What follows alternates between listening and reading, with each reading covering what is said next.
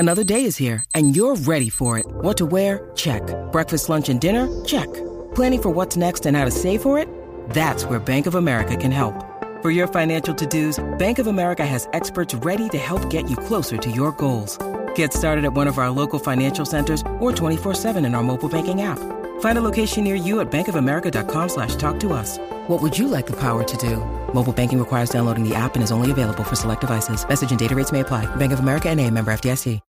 When you need mealtime inspiration, it's worth shopping Kroger, where you'll find over 30,000 mouth-watering choices that excite your inner foodie. And no matter what tasty choice you make, you'll enjoy our everyday low prices, plus extra ways to save, like digital coupons worth over $600 each week. You can also save up to $1 off per gallon at the pump with fuel points. More savings and more inspiring flavors make shopping Kroger worth it every time. Kroger, fresh for everyone. Fuel restrictions apply.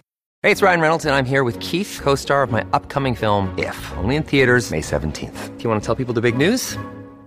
All right, I'll do it. Sign up now and you'll get unlimited for $15 a month and 6 months of Paramount Plus Essential Plan on us. MintMobile.com/switch. Upfront payment of $45 equivalent to $15 per month. Unlimited over 40 gigabytes per month. Face lower speeds. Videos at 480p. Active Mint customers by 531.24 get 6 months of Paramount Plus Essential Plan. Auto renews after 6 months. Offer ends May 31st, 2024. Separate Paramount Plus registration required. Terms and conditions apply if rated PG.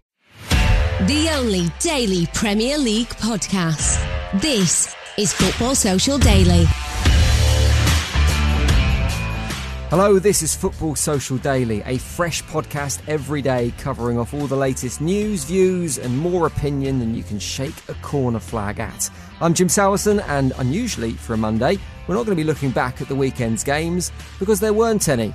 All matches across every level of football in England cancelled this weekend as a mark of respect for Her Majesty the Queen and her passing.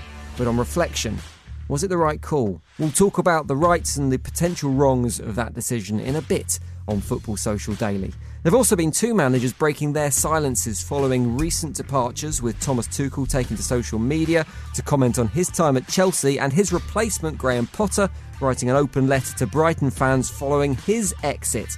We'll be trying to read between the lines of those statements on today's podcast. But as it's Monday, it's time for a moan. Clear the air before we get into the week. And kicking off with a bit of a whinge, Niall McCorn and Joel Tudor on the podcast today. Are you feeling grumpy, lads? I'm ready to shake my fist firmly in the air. Man shouts at cloud.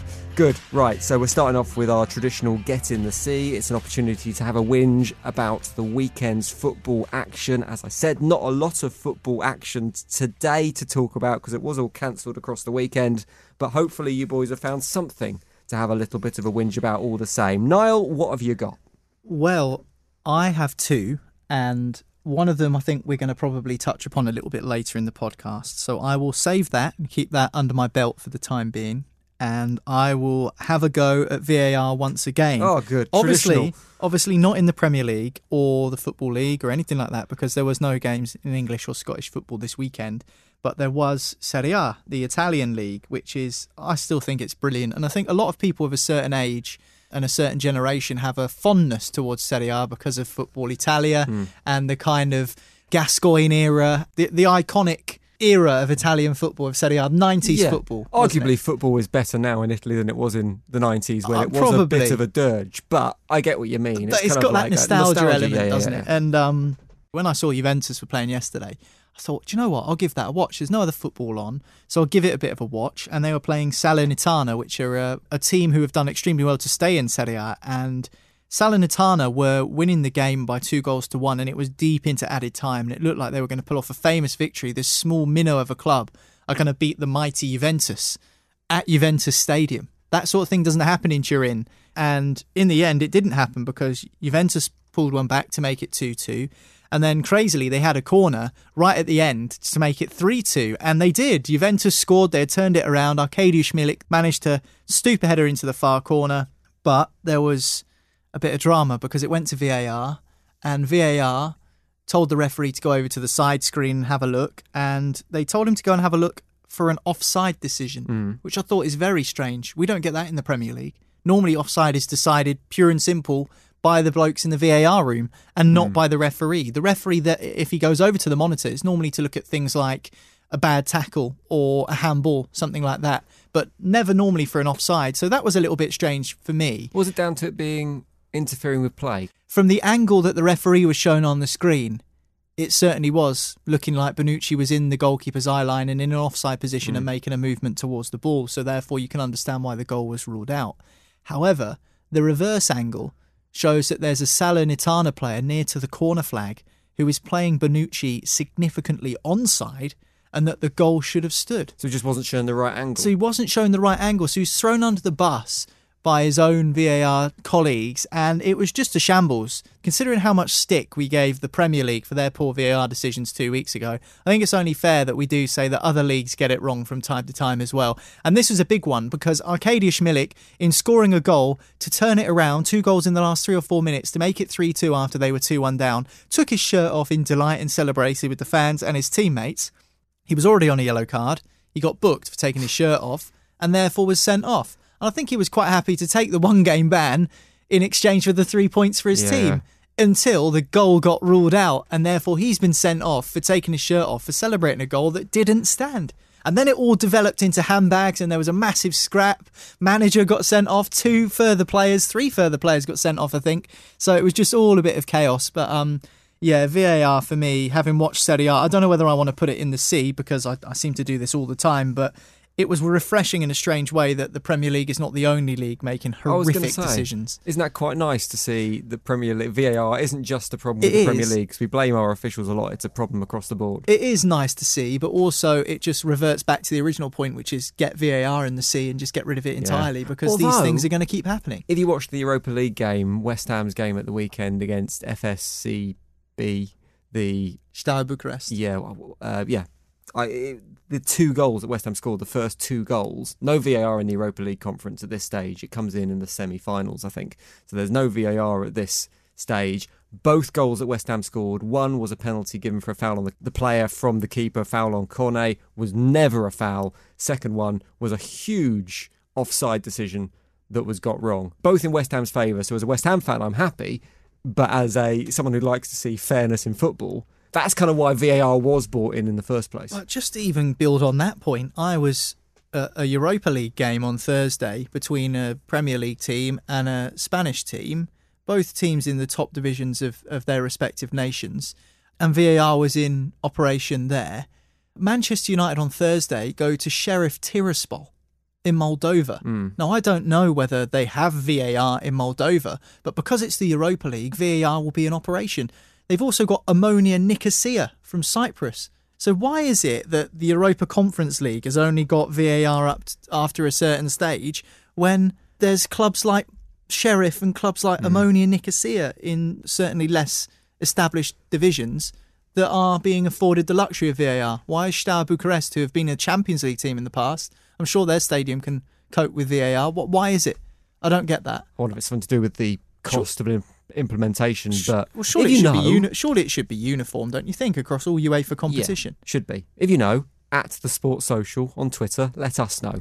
Right, that's VAR Italia put in the bin by Niall. I'm going to go next with my thing I'm going to put in the C, and I'm going to put, well, I don't know whether it's Barcelona or La Liga in the C. It's probably La Liga, to be honest, because you might have seen in the papers over the weekend the Mirror reporting that Barcelona are now interested in signing again, we've talked about this before, signing Bernardo Silva from Manchester City, because they're allowed to do this because La Liga have increased the club's salary cap by £490 million, a huge hike enabling them to sign players and register players again. And I don't understand how a sport can be seen to be fair and competitive when Liga constantly bend and rewrite the rules to help out the 2 biggest teams in the Liga in the shape of Barcelona and Real Madrid.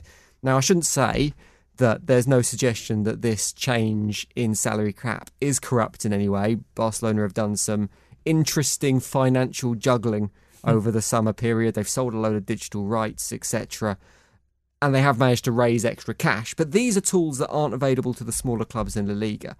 And I think this kind of activity, where a team is able to buy itself out of trouble, essentially, adds validation to the idea that if there were ever to be a Super League, that Super League would hugely favour the big clubs, because it is proof that there is a vested interest in the likes of La Liga, maybe even the Premier League, maybe even Serie A, supporting the bigger clubs and making sure those cash cows continue to be top of their league. Yeah. If I was a Spanish football fan, I just think I would be absolutely furious, particularly if I was a fan of a pretender like Atletico Madrid, who don't have the riches of Real Madrid and Barcelona and consistently find themselves in the top 4 of La Liga, that Barcelona can pretty much just do what they want. They can sign who they want. And the consequences of financial mismanagement from that football club seem nil at the moment. I just think it's I don't like the idea that football is corrupt, but I think activity like this and changes like this and rules like this suggest there is certainly a favouritism towards big clubs.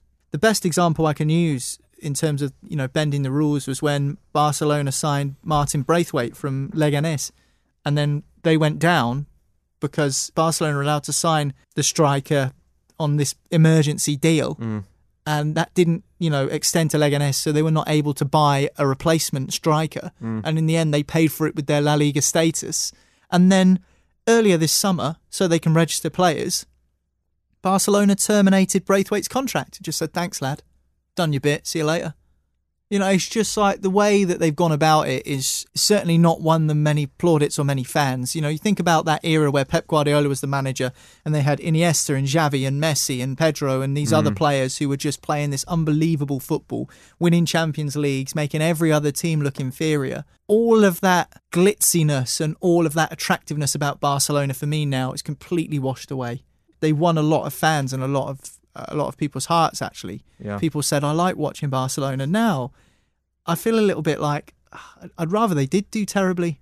I quite enjoyed seeing them suffer in the Europa League last season. Thought they deserved it. That's another point. But I do agree. I do think that, the top end of La Liga is geared towards those two teams being successful. And it's in the interests of the Spanish league for Barcelona to be competitive, isn't it? Very La much Liga so. will want that. Very much so. So there we go. La Liga getting in the sea for me. Joel, wrap us up. What have you got? So it was in response to an interview that Anthony Martial's just recently done with France Football, one of the biggest magazines in France.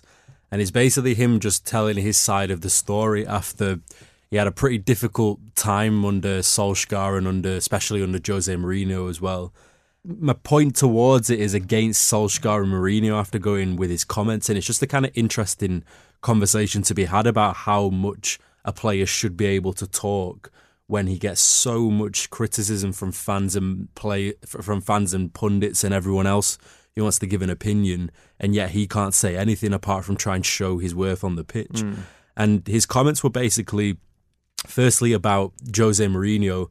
I think during his first season with him, he was in probably the form of his life since that first season under Van Gaal. And if everyone remembers, he ended up bringing in Alexis Sanchez just shortly after. And Martial basically says that that's pretty much cost him his World Cup place, because then Martial went to the bench. He tried to play him on the right wing, which he'll never ever do. And that stopped him from getting a World Cup trophy pretty much. And then there was the other case of Zlatan Ibrahimovic coming in, which was Mourinho's second signing. And obviously Ibrahimovic wanted the number 9 shirt, which Martial occupied. And I think Mourinho was trying to sell him the number 11, saying, Ryan Giggs wore this shirt, you'll be amazing under it. And he said, no, I want my shirt. And then he came back with the number 11 shirt in his dressing room locker. And he basically just said how much of a lack of disrespect it was, because I feel like with any other player in the squad, just because he was the younger guy, he's almost targeted him in a way. And I kind of felt for him in this interview, because then he also went on to say about how Solskjaer was playing him for 4 months. And during those 4 months, it was just after the COVID season. He said he couldn't accelerate for 4 months during that period. Yet Solskjaer insisted on playing him, and he basically hung him out to dry in the media and didn't defend him when he was getting so much criticism because he wasn't putting in amazing performances, but he said he was injured during that time. And even Marcus Rashford actually backs up that point after we lost that Europa League final to Sevilla, when he said, Marcus Rashford said shortly after, there's 6 or 7 players in that dressing room have fought through injuries throughout this season, and yet we still keep going, we still play.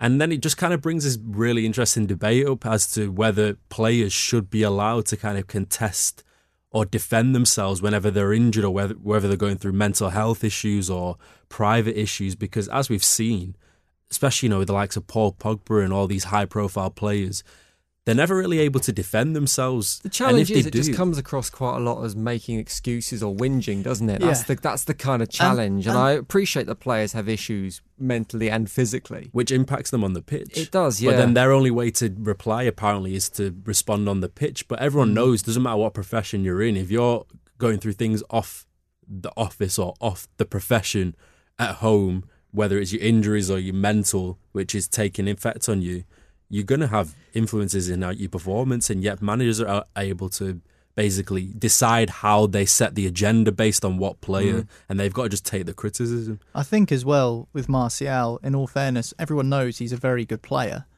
but he's just never fit. And Manchester United need to try and keep him fit, but Martial for himself needs to keep himself fit, because as we saw in the games this season, he's come off the bench against Liverpool, was it, and looked brilliant. But then all of a sudden he's got an injured Achilles and hasn't played for the last 3 games after that.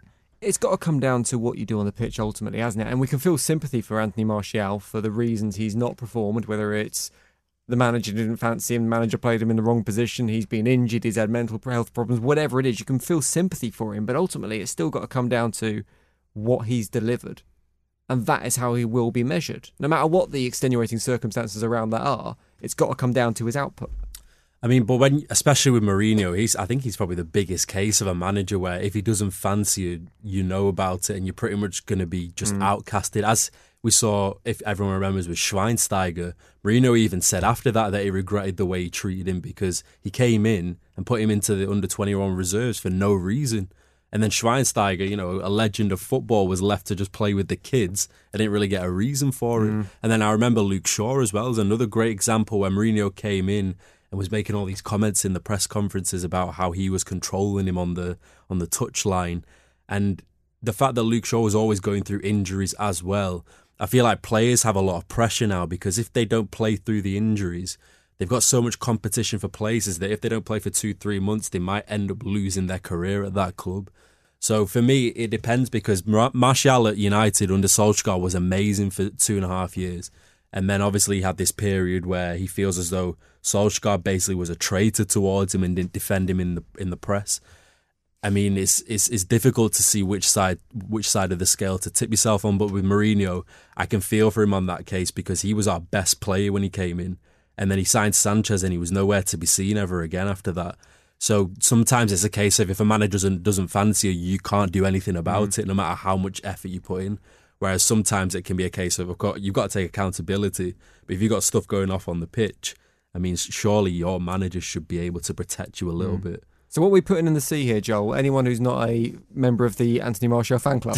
No, don't get me wrong, I'm not like an agenda to Anthony Martial, but I think it's a case of player management and just understanding situations. So for this occasion, I would say Mourinho and Solskjaer, but I do feel as though especially Mourinho, everything he said about what happened has come true. So get in the sea, Jose Mourinho. Next, we're going to talk about the topic that I think probably a few of us might have wanted to put in the sea this weekend, a lack of football across all levels of the English game because of the death of Queen Elizabeth II and a mark of respect for her passing. We'll get into it next on Football Social Daily. Football Social Daily. Subscribe to the podcast now so you never miss an episode. Football Social Daily. Find more great sport at sport-social.co.uk. Welcome back to Football Social Daily. I'm sure no matter what corner of the globe you're in at the moment, you're aware that after the passing of Queen Elizabeth II on Thursday last week, football's governing body in England decided that the best course of action as a mark of respect would be cancelling football fixtures up and down the country across all levels, Premier League down to grassroots. It was in line, they said, with the government's national mourning guidance, which advised that cancelling games was not obligatory, but it was going to leave decisions open to individual sports. And as a result of that guidance, we did see a lot of top-flight sport happening across the country, just not football. So now, as we look back on the weekend that has just been and the games that have been cancelled and a weekend of no football action, we're going to try and work out whether, in retrospect, it was the right call or not from the FA to make that decision. Niall, what did you think of this? I mean, we can look back on it now in with the benefit of hindsight, which the FA did not have on Friday when they made this decision, but does it feel like it was the right decision to cancel football this weekend? I have a lot of thoughts on this, and as someone who was meant to be going to games myself this weekend, I was disappointed because with the short notice, which is not to be helped by anyone, with the cost of living crisis in the UK at the moment, many people had already paid for travel to their matches, many people had already paid for tickets and hotels, so I can understand why that has certainly caused a bit of disappointment to people. However, I can understand the opinion taken by the FA and the decision taken by the stakeholders in the game to postpone all the matches. And the reason I say that is because Prince William is the patron of the FA. Yep. Obviously, it's a significant loss to him and his family. The Queen has a long-standing affinity with the game in terms of she's been pictured at Wembley handing out the FA Cup to the winners of the competition, as has her grandson, as has her father, as has her mother as well. They've all been sort of affiliated with that competition. And when Princess Diana passed away, a similar protocol was followed in 1997, where all football matches were postponed for the weekend. Which kind of left them nowhere to go. I Because they couldn't have understand. offered the same respect to Princess Diana and her passing and not offered that to the Queen. I think I have a couple of things to say on this, and I think one that's important to mention is policing. Every Saturday afternoon, up and down the country, police of various forces in different parts of the land are deployed to go to football matches, as is often the case where there's a mass gathering. However, with the increase in security in and around the situation with the Queen and all of the logistics that go around that, I think that's an argument as well. And people don't understand this, is that football clubs actually have to pay their local police force to police the matches. It's a cost incurred by the football club, and it's a legal requirement.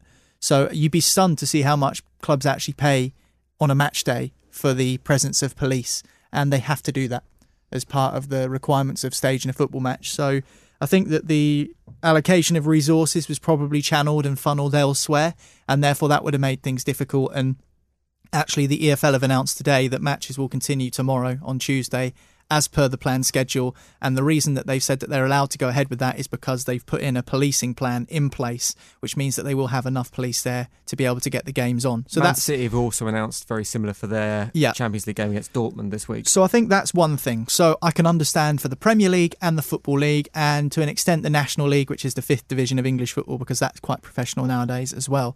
What I don't understand is kids' games being called off, grassroots games being called off. Now, we saw the cricket continue, and there was a poignant tribute to the Queen. To me, it makes me feel a little bit conflicted, because I think it was probably, I'm just swaying on the right decision to call the games off because of the aforementioned reasons, but also it made me feel like the government and the authorities have a lack of trust towards football fans. Maybe. They don't trust football fans to pay their respects in the right way. Now, everyone has an opinion on the Queen, whether you're pro-monarchy or not pro-monarchy. I think that whatever the case is, I think the majority of people inside stadiums probably would have shown their respects. I don't feel like the governing bodies felt confident that that would be the case. And I think that that was part of the reason why the decision was taken. However, I don't understand why grassroots matches like kids' matches were called off. No. And I know that if you're going to do a blanket cancellation, then you can say that, well, the FA says that all games should be called off this weekend.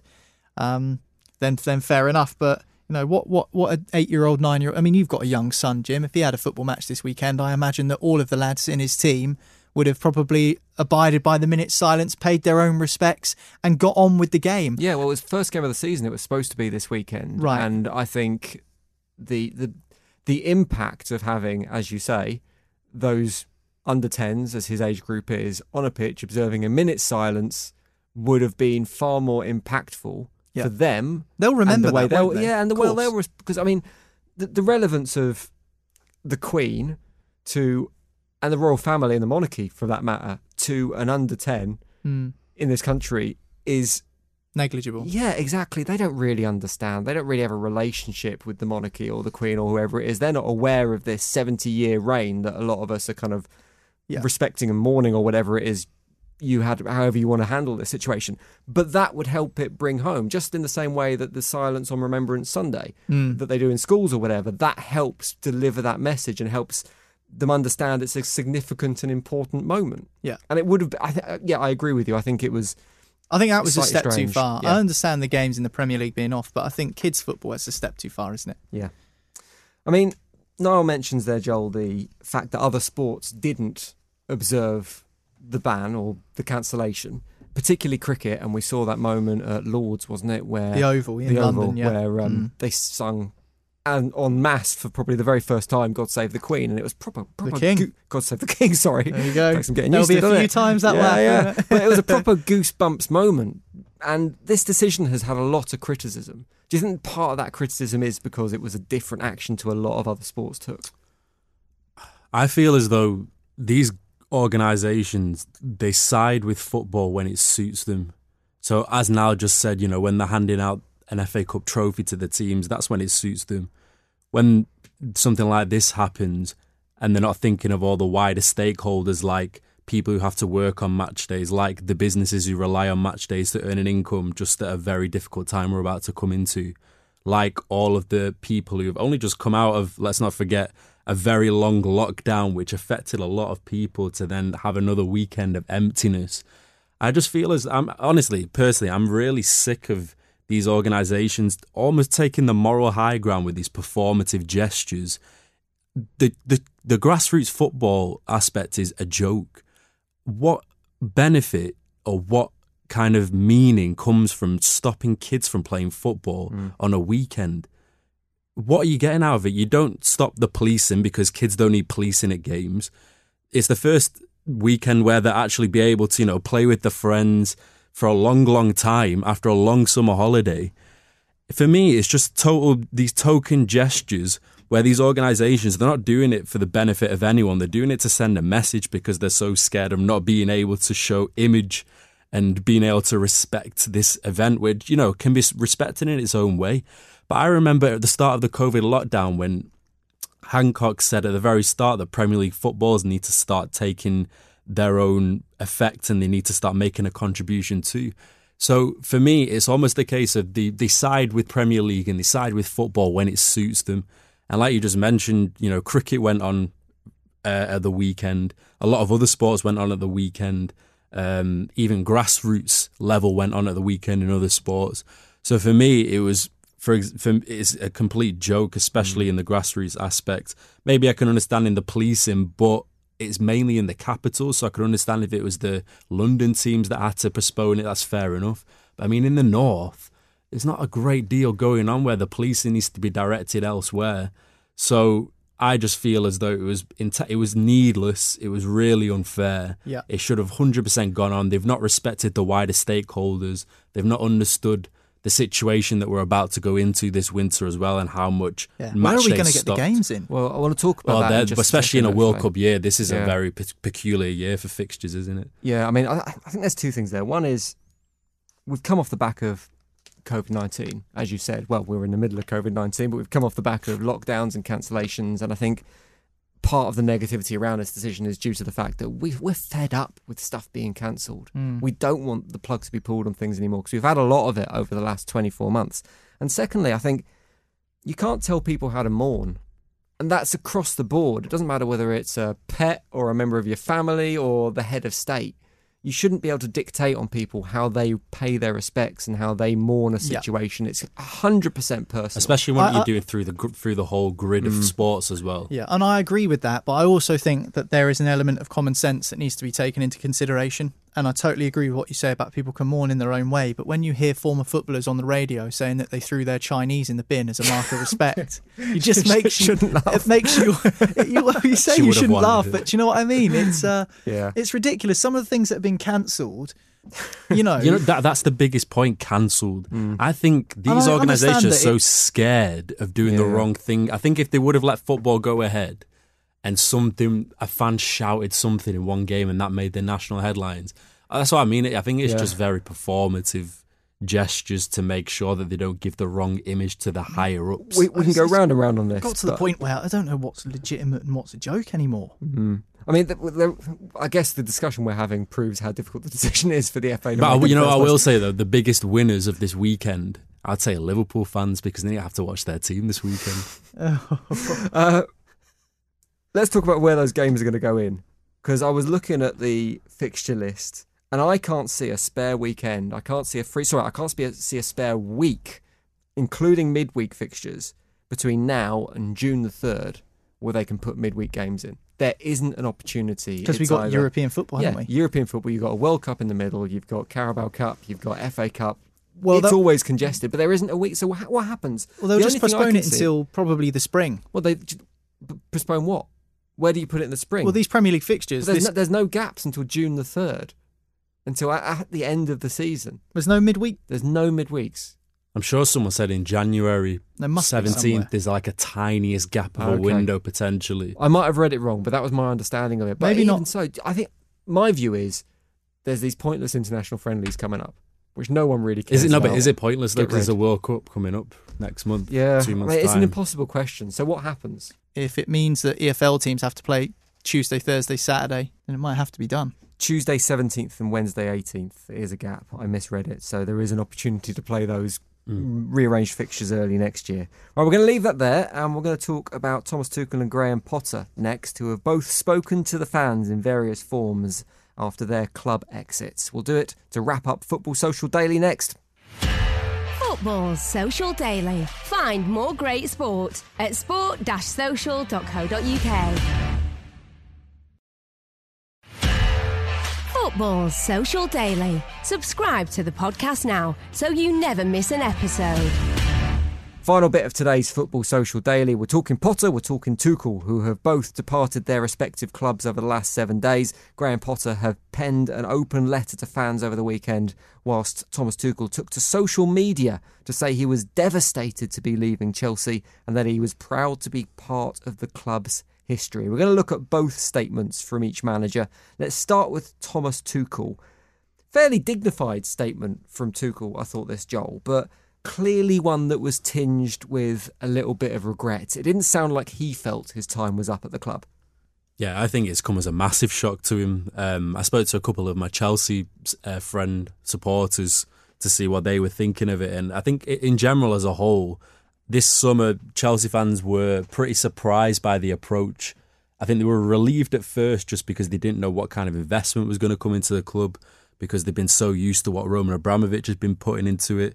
And then obviously cleared all the technical directors and basically brought it upon himself to take over all these massive key decision-making roles. I think I remember Thomas Tuchel saying a couple of weeks ago how he really developed a good line of communication with Petr Cech, who was the technical director, and that's how it kind of worked really seamlessly. Obviously, he left. And during that time with Tuchel and Todd Bowley, well, during the very brief time together, Tuchel was always giving these very underhanded, subliminal comments of things such as, I've been teaching the owners about how to run a football club, and I've been teaching them how to, how football works and these kind of things. I don't think these comments would ever come out in a typical regime or the previous regime. And for Thomas Tuchel to say in his statement how he felt at home and how he's devastated tells you, I think, firstly, just how invested he was in the situation. I think that kind of stems from, the COVID situation and the change of owners. But two, just how much he did not see it coming. And so I think Chelsea fans now are feeling a massive air of unpredictability because they don't know how these owners are going to react to certain situations now. And it's still too early to say whether they are the type of owners that are going to get rid quickly, because I don't even think it's a results-based thing, this. It's 6 games into the season. They were 5 points off the top. Losing your first game of a Champions League group is not the end of the world at all. But I think the 5-year contract is the owner trying to show the Chelsea fans that actually we're not going to be owners who are going to chop and fire as soon as it gets really tough in the kitchen. It's going to be one where they're going to start backing him. But then when you look at, Aubameyang, this is the biggest one for me. He's brought the manager and the player together. Aubameyang's notorious reportedly for not being the easiest player in the squad, if you want to believe what Mikel Arteta says. So to bring them two together was kind of genius. To then let him go 3 days after he's signed, for me, just tells you that I think Chelsea fans are right to be very worried about how unpredictable they are, and just after spending 280 million, they're not prepared to keep someone on who they've planned around and the transfers around. So I definitely don't think it's results based. I think it's a case of Todd Bowley wanting to completely start afresh with someone who has a different line of communication, judging from what Thomas Tuchel said. He did remind everyone about his success at Chelsea in his parting shot of a statement. He said, "The pride and joy I felt at helping the team win the Champions League and the Club World Cup will stay with me forever. I'm honoured to have been part of this club's history, and the memories of the last 19 months and will always have a special place in my heart." 19 months, Champions League, World Club Cup. I mean, no matter what you think of that trophy, it's a bit of silverware, I guess. He clearly feels like he had a bit of an impact. But now the dust's settled, Niall, does it feel like his time at the club was up? Does it feel like he really had the opportunity to get his feet under the table and build the dynasty that no doubt he wanted to build at Chelsea? I'm fuming at Chelsea's owners for this decision. And the more I've thought about it over the weekend, the more annoyed I am with Todd Boehly for making this decision. And I don't understand why the Chelsea fans aren't equally frustrated with it. And without disrespecting both clubs, which I probably will by saying this, they're just a successful Watford, aren't they? Just sack managers. If things are going well, fine. If you're not going well, Watford. That's all they are. They're just a Watford that actually wins stuff, whereas in Watford are just flitting between the Championship and the Premier League, firing managers willy-nilly. Chelsea are no different to that. It's shocking the way he's been treated, and let me explain to you why. You mentioned his trophies there, Champions League, Club World Cup. Did they win the UEFA Super Cup as well? I think they might have done. They were one screamer away from winning an FA Cup, Yuri Tielemans. They were one penalty away from winning an FA Cup against Liverpool, and they lost on penalties to Liverpool in the Carabao as well. So really, potentially, they could have won 2 FA Cups and a League Cup in that time under Thomas Tuchel. The reason I'm angry about this is because Thomas Tuchel had to sit there right through the Roman Abramovich departure and answer questions about Russian oligarchy, answer questions about a war in Ukraine, answer questions about the financial stability of Chelsea Football Club, answer questions about many other things which really were above his pay grade, and certainly he was wheeled out to be the face of Chelsea. He was the voice of Chelsea, the mouthpiece, the front man, the spokesperson. Okay, some people might say football managers, because they're the ones that are wheeled out in front of the press, do need to take on that mantle. I agree to a certain extent, but what I don't agree with is why he was having to answer questions about things that were totally away from what he's paid to do. Yeah, it's true.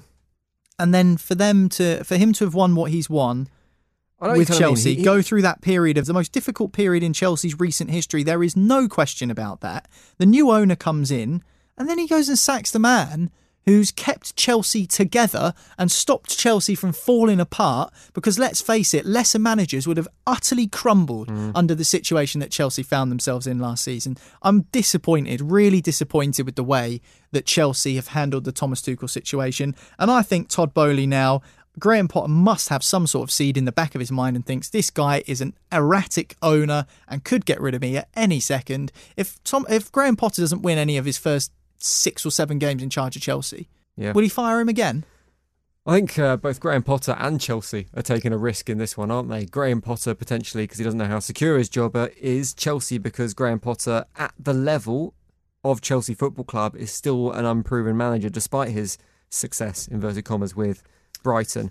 I want to talk about Graham Potter's statement as well, because he wrote a fairly lengthy open letter to Brighton fans. It was published via the Brighton and Hove Albion official website. When you looked at that letter, Niall, was there anything that jumped out at you from what he was saying, or was it all just kind of platitudes and standard "I'll be gutted to leave," etc.? Well, there was the one thing he said, wasn't it? And, you know, obviously he's been at Brighton now for a while, and when he first came into that managerial job from Östersunds in Sweden, I think it was, he came with a reputation of doing a really good job there. I think he built that Swedish club up from the 2nd or 3rd division up to the top tier, the Allsvenskan, and then I think he got them into the Europa League as well, where they ended up playing Arsenal. And that's when a lot of people first had Graham Potter on their radar, just because Östersunds came up against Arsenal. So considering the journey he's been on, you think only, sort of 8 or 9 years ago he was managing a Swedish team in the 2nd division.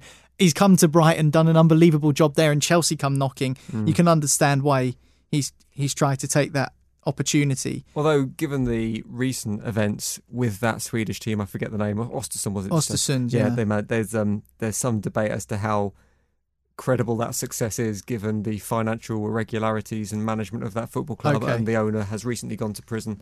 I believe, for okay. Well, I was not aware of that. Injecting cash into that football club, so that might have helped him out with that bit of success. But not that's a key detail. Yeah, but not even if we just problems. take Brighton as an isolated case, he's done a very good job there. But obviously, Brighton has an exceptional structure with an owner who's got his head completely screwed on. Tony Bloom knows what he's doing. Their recruitment has been spot on. They've been patient. They replaced Chris Hughton with Graham Potter, who at the time was someone who had kept Brighton in the Premier League, and that seemed like an unpopular decision across neutral Premier League fans that, you know, when Graham Potter came in, they were playing better football, but they still finished 17th and just above the relegation zone. But last year to finish in the top 10 is a great achievement.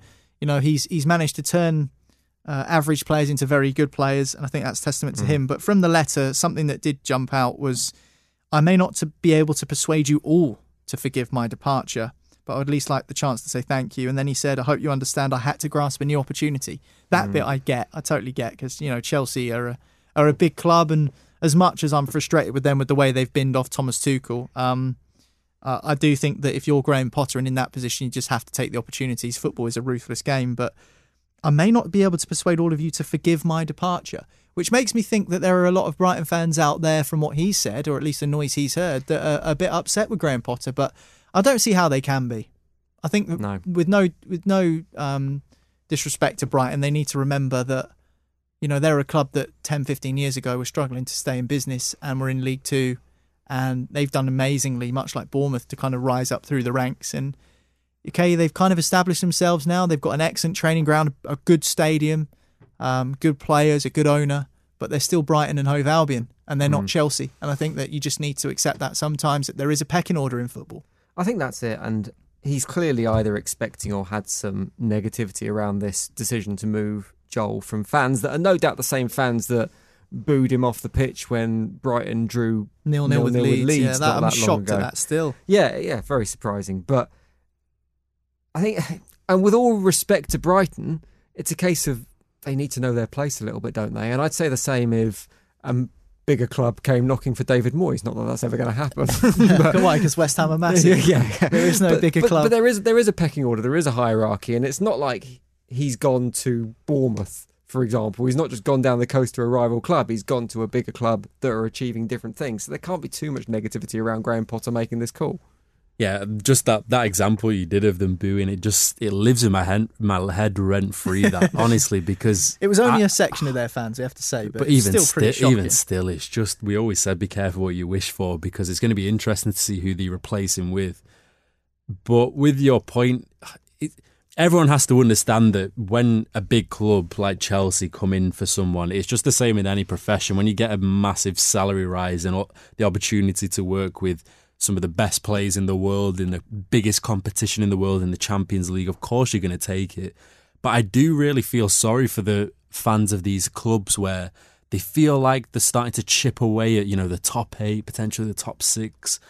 And then suddenly they're back to square one again, where they lose all of the players, they lose the guy who's taken them to that position. And it's almost the case as if to say, do we just accept this position now, which is we've got a solid top 6, and every time one of the teams below them starts to break away and potentially has a challenge to breach them, they basically just get told to sit back down again. I can imagine it is really frustrating that, but this is how football works. There's a kind of hierarchy of clubs that have been able to get to that point either by their history or by a massive takeover which kind of checkmates everyone else and goes over them and pushes them up into the line with all the bigger clubs. So it's almost the case like you're fighting a losing battle all the time, because unless Brighton get this Abu Dhabi takeover in the next 2 to 3 years, they're never going to be able to say to Chelsea, actually, and Graham Potter's never going to say to Chelsea, actually, I'm at a club who's going to be investing a ridiculous amount of money in the next 2 years. We're going to be on the same level as you soon. So no, respectfully, I'm going to decline your offer. Now it's a case of Brighton, Chelsea, Champions League, top 8 every season. There's no contest, is it? And I do feel for them, but unless... And we've seen before, you know, Leicester winning the Premier League, even if you win the Premier League, your players are still going to go. Yeah. So you kind of have to build this prestige and this aura around your club, which makes you a desirable top 6 club again. As we saw, you know, for example, in Manchester City, I mean, no player wanted to go there until they started being able to show money to all the bigger players. So unless that happens, it's always going to happen. It is kind of bad. But there's they're a brilliant club, hierarchy. Brighton. Oh, they're incredibly fantastic, run. But they've got a 30,000 seater stadium. They're in an area that's never going to be able to capture a huge amount of fans. But they're a nice club. They do a lot for the community. But if you're a football manager with aspirations to win, then there's no choice. But I've heard reports that I think a staggering amount of people have applied for the Brighton job. Like ridiculous amount of people. And Brighton are going through each application individually, which shows what the club has built to attract this many managers. I think something, I'm probably misquoting here, but I saw something I think that said there's probably been over 200 applications. You know who I'd love to see there? 50% of them they're like people's football manager CVs. They just got, I was just thinking, could anyone Forest apply Green for to that? the Premier League. You know who I'd love to see manage there? I don't think it would happen. I'd love to see Pochettino give a crack at Wow. it. Just to see how he can develop that squad even more. He's already managed a middling South Coast club that doesn't win anything, so he doesn't need to try that again. Portsmouth fan now there. Oh, it's a lovely part of the world, Brighton.